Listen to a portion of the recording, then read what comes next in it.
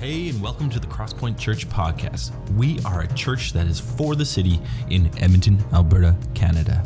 We are passionate about helping people become fully devoted followers of Jesus. So, if you're just joining us for the first time, we would love for you to check out our website, thecrosspointchurch.ca. There you can find ways to connect with us and see what's happening at Crosspoint. Now, let's listen to this week's Sunday message.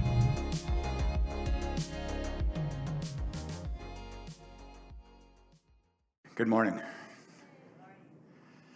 It is an interesting happenstance.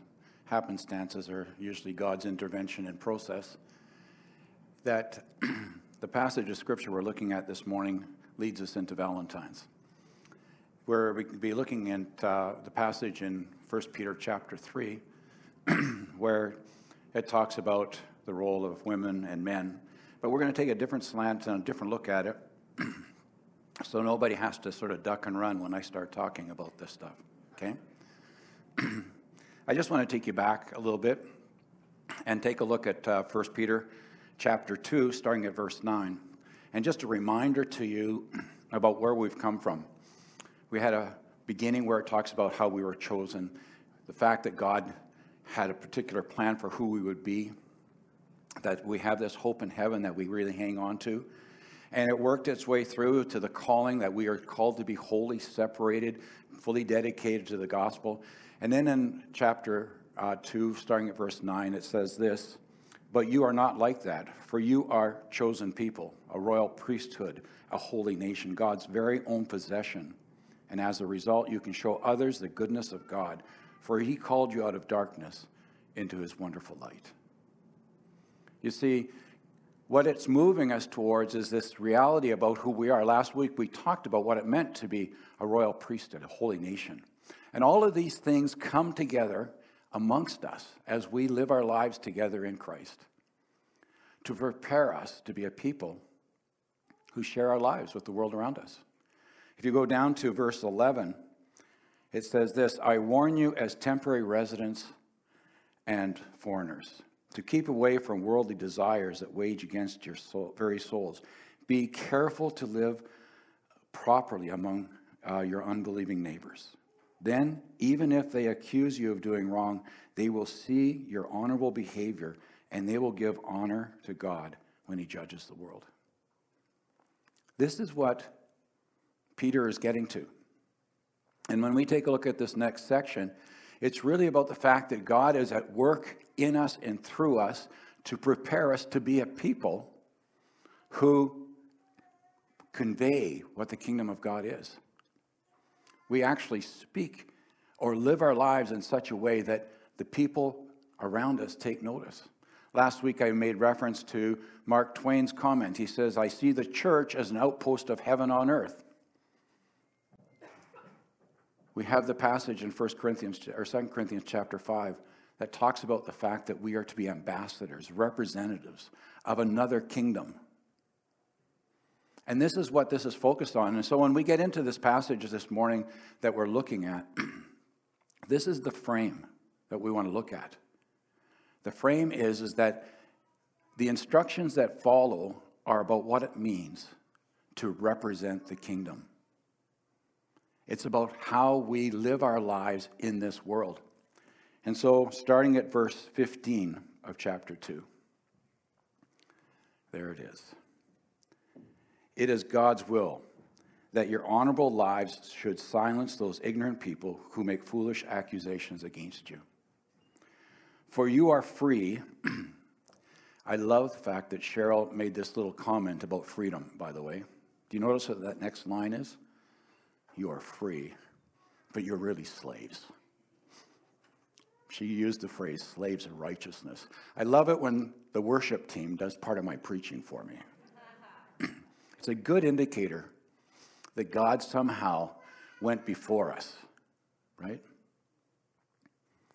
And this is a key element. The reality is that we live our lives, and as we are pursuing God, he is shaping us and preparing a path before us that as we walk down it, we will start to see these little indicators of him having gone ahead of us. of him establishing something, and has these little markers saying, yes, you're on the right track. And you have to look out for that. And as you live your lives, studying the Word, understanding who he is, coming to small groups or being engaged in ministry, all these places are places where God can stamp your life in fresh ways. And in stamping your life in a fresh way, he also will then start to put markers in your life to show you, yes, you're walking in the right place. So thank you, Cheryl. Where are you? There you are over there. I wanted to make eye contact with you on that one. Yet you are God's slaves. So don't use your freedom as an excuse to do evil. If you're a slave of righteousness, your freedom is a freedom to choose the right thing. Your freedom is freedom from anything that could distract you from doing the right thing. Do you catch that? That's what the liberation we have. We are not held by the lies that we've believed. We can actually confront those, set them aside, and embrace the truth of who God is and who he says you are and what he expects of you and what he wants you to do. A Lutheran pastor from a number of years ago, I can't even remember his name now, but I remember the name of the book, Tell Yourself the Truth. And it was about walking in freedom in Christ. It was taking what the Bible said and saying, really, God, is that what you think who I am? Didn't we just sing about that? If that's who you think I am, then how am I to live? How am I to follow you? So let's go down to verse 21. For God called you to do good, even if it means suffering, just as Christ suffered for you. So he is your example that you should follow in his steps. At the end of the day, God has given us an example. And one of the things I encourage people to do, sometimes when they're grappling with their lives and how to move forward in them, is I say, why don't you just read the Gospels? Get to know who Jesus is. Because in him, we have two things. One, he reveals to us who the Father is. And secondly, he shows us how to live in a right way to honor the Father, to acknowledge his presence, to allow him to have space in our lives, to shape us and to mold us. This morning at prayer time, you guys, if you can make it, it'd be a good idea to show up for prayer because there's always something really good happening there. And the scripture was shared from Psalm 119, verses, let me get this right, I think it was 97 through 104. It's a long chapter, so there's lots of verses in there. But the one that stood out to me this morning was verse 100. So it's 119, verse 100. If you're looking for Psalm 119, just go to the middle of your Bible and turn right, and you'll find it there. Pretty hard to miss. But the verse says this, I am wiser than my elders because I obey the commands of the Lord. Do you realize that wisdom is rooted in our obedience? And as we want to walk in righteousness, as we want to serve him and we want to honor him with our whole lives, one of the ways of doing that is knowing who he is, understanding his heart, his longing, his desires. And if we're going to follow Jesus, we need to know him. And we need to know how he lived his life and how he invested in the gospel. And in this passage, verse 21, as you can see, it's about suffering, right? What's it say? Even if means suffering, just as Christ suffered for you. Our calling is not to be safe. Our calling is not to be defensive. Our calling is to follow where Jesus leads us. And that sometimes means hard situations. So when we get down to the passage about husbands and wives, or wives and husbands, if you look at chapter 3, starting at verse 1, in the same way. What's the same way? In the same way that Jesus served, suffered. In the same way you wives must accept the authority of your husbands. Then even if some refuse to obey the good news, your godly lives will speak to them without any words. They will be won over by observing your pure and relevant lives. What is this saying? Is this about her role in the relationship? Or is this about putting yourself in a place to make the gospel real in the relationship? You see, this isn't about the role. This is about our attitude towards those around us who don't believe. And in this situation, it's talking about a wife with a husband who doesn't believe, and it's saying to her, live your life in such a way that your life will be an indicator to them of who Christ is. In the same way that Christ suffered to bring the gospel to place. That's what your calling is in relationship. And if you think that the guy escapes that, if you just turn over to, or continue to verse 7, in the same way, husbands, you see, in the same way that Jesus invested, in the same way you husbands must give honor to your wives. Treat your wife with understanding as you live together. She may be weaker than you are, but she is your equal partner in God's gift of new life. Treat her as you should, so your prayers will not be hindered. This is talking to a believing husband or wife, and it's not about the roles. It's about living your lives in those relationships faithfully. Now, talking to the husband specifically, he went a little farther, Peter, and he added an extra piece. He said that in our relationship, if your wife happens to be a believer, she might appear, one passage, or King James says, you are to treat your wife as a weaker vessel, right?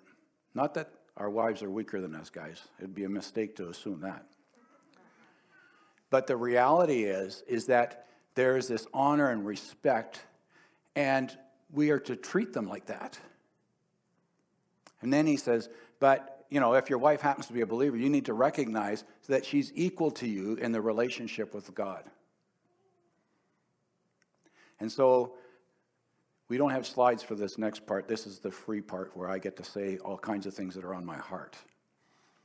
Galatians chapter 3. Well, that one is up there, so give us Galatians chapter 3. There it is. There is no longer Jew or Gentile, free or slave, male or female, for you all are one in Christ Jesus. The reality is, before Christ, we are all the same. When we get to heaven, there's not going to be male or female. We are all going to interact with God the Father, God the Son, God the Holy Spirit in exactly the same way. It's one of the reasons that this congregation is egalitarian. We believe that men and women are equal before God. And that belief means that men and women before God are gifted by Him in the same way. If you take a close look at Ephesians chapter 4, where it talks about apostles, prophets, evangelists, pastors, and teachers, none of those gifts are gender specific. And there's indicators throughout the New Testament that women filled many of those roles. And so we need to recognize that 1 Peter is not about roles. It's about living our lives faithfully in the relationships that we're in, so that the gospel will not be hindered. Now I'm going to push it a little farther. I'm going to go to Ephesians chapter 5, because I want to this is the parallel passage from Paul related to men and women, and this is related to Valentine's Day. Verse 21 of Ephesians chapter 5 says, submit yourselves to one another out of reverence for Christ. You want to have a good Valentine's Day? submit yourselves to one another out of reverence for Christ. Oh, the next verses are talking about wives, submit to your husbands, husbands, love your wives. But I have to tell you, when I read that passage, I can flip those words around and read the passage, and it does not lose its meaning. Wives, love your husbands. Husbands, submit to your wives. You read them, and you can flip those words around in Ephesians chapter 5, starting at verse 21 or 22, is about the relationship being a mutual relationship, a relationship that is an evidence of God's relationship with us. And so, yes, there is a question of headship in that passage, but it's related to the family. It's related to the marriage relationship. You see, even in the Godhead, there is headship. It says that Jesus submitted himself to the will of the Father. If you take a look at the Gospels, the life of Christ, one of the things you'll notice is Jesus said, I only do what my Father tells me to do. I only do what he shows me to do, what I see him doing. And we are called in our relationship with Jesus to submit ourselves to him because he is the head of the church. And that headship question is something that is a part of the marriage relationship. But in the body of Christ, there is no male or female.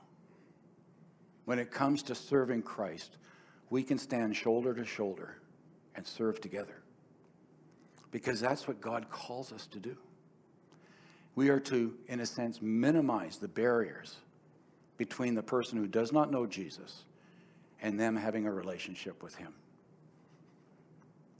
And so I encourage you to take a look and realize that when we are called, as Peter calls us, we are called to submit to the calling that God has put on our lives. We are set free, but we are still slaves of God.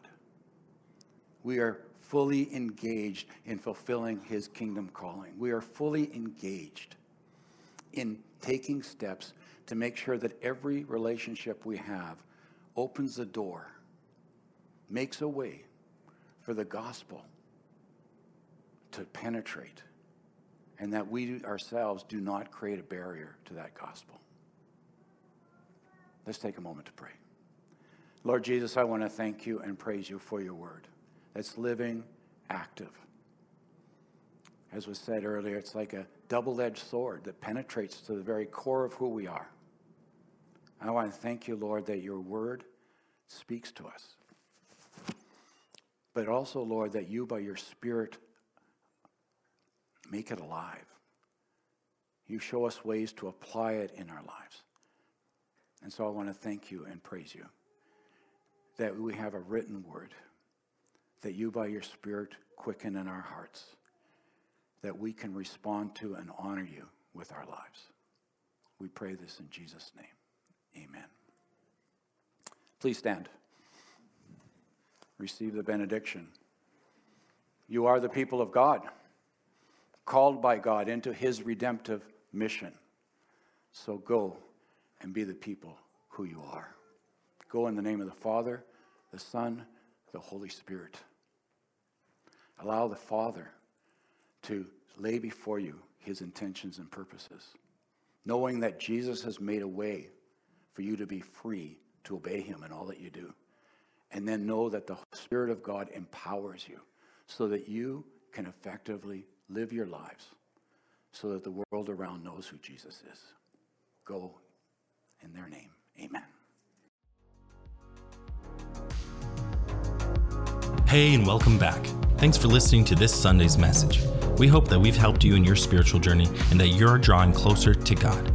At Crosspoint, we gather on Sundays at 10 a.m. in Northeast Edmonton, and throughout the week in something we love to call home groups.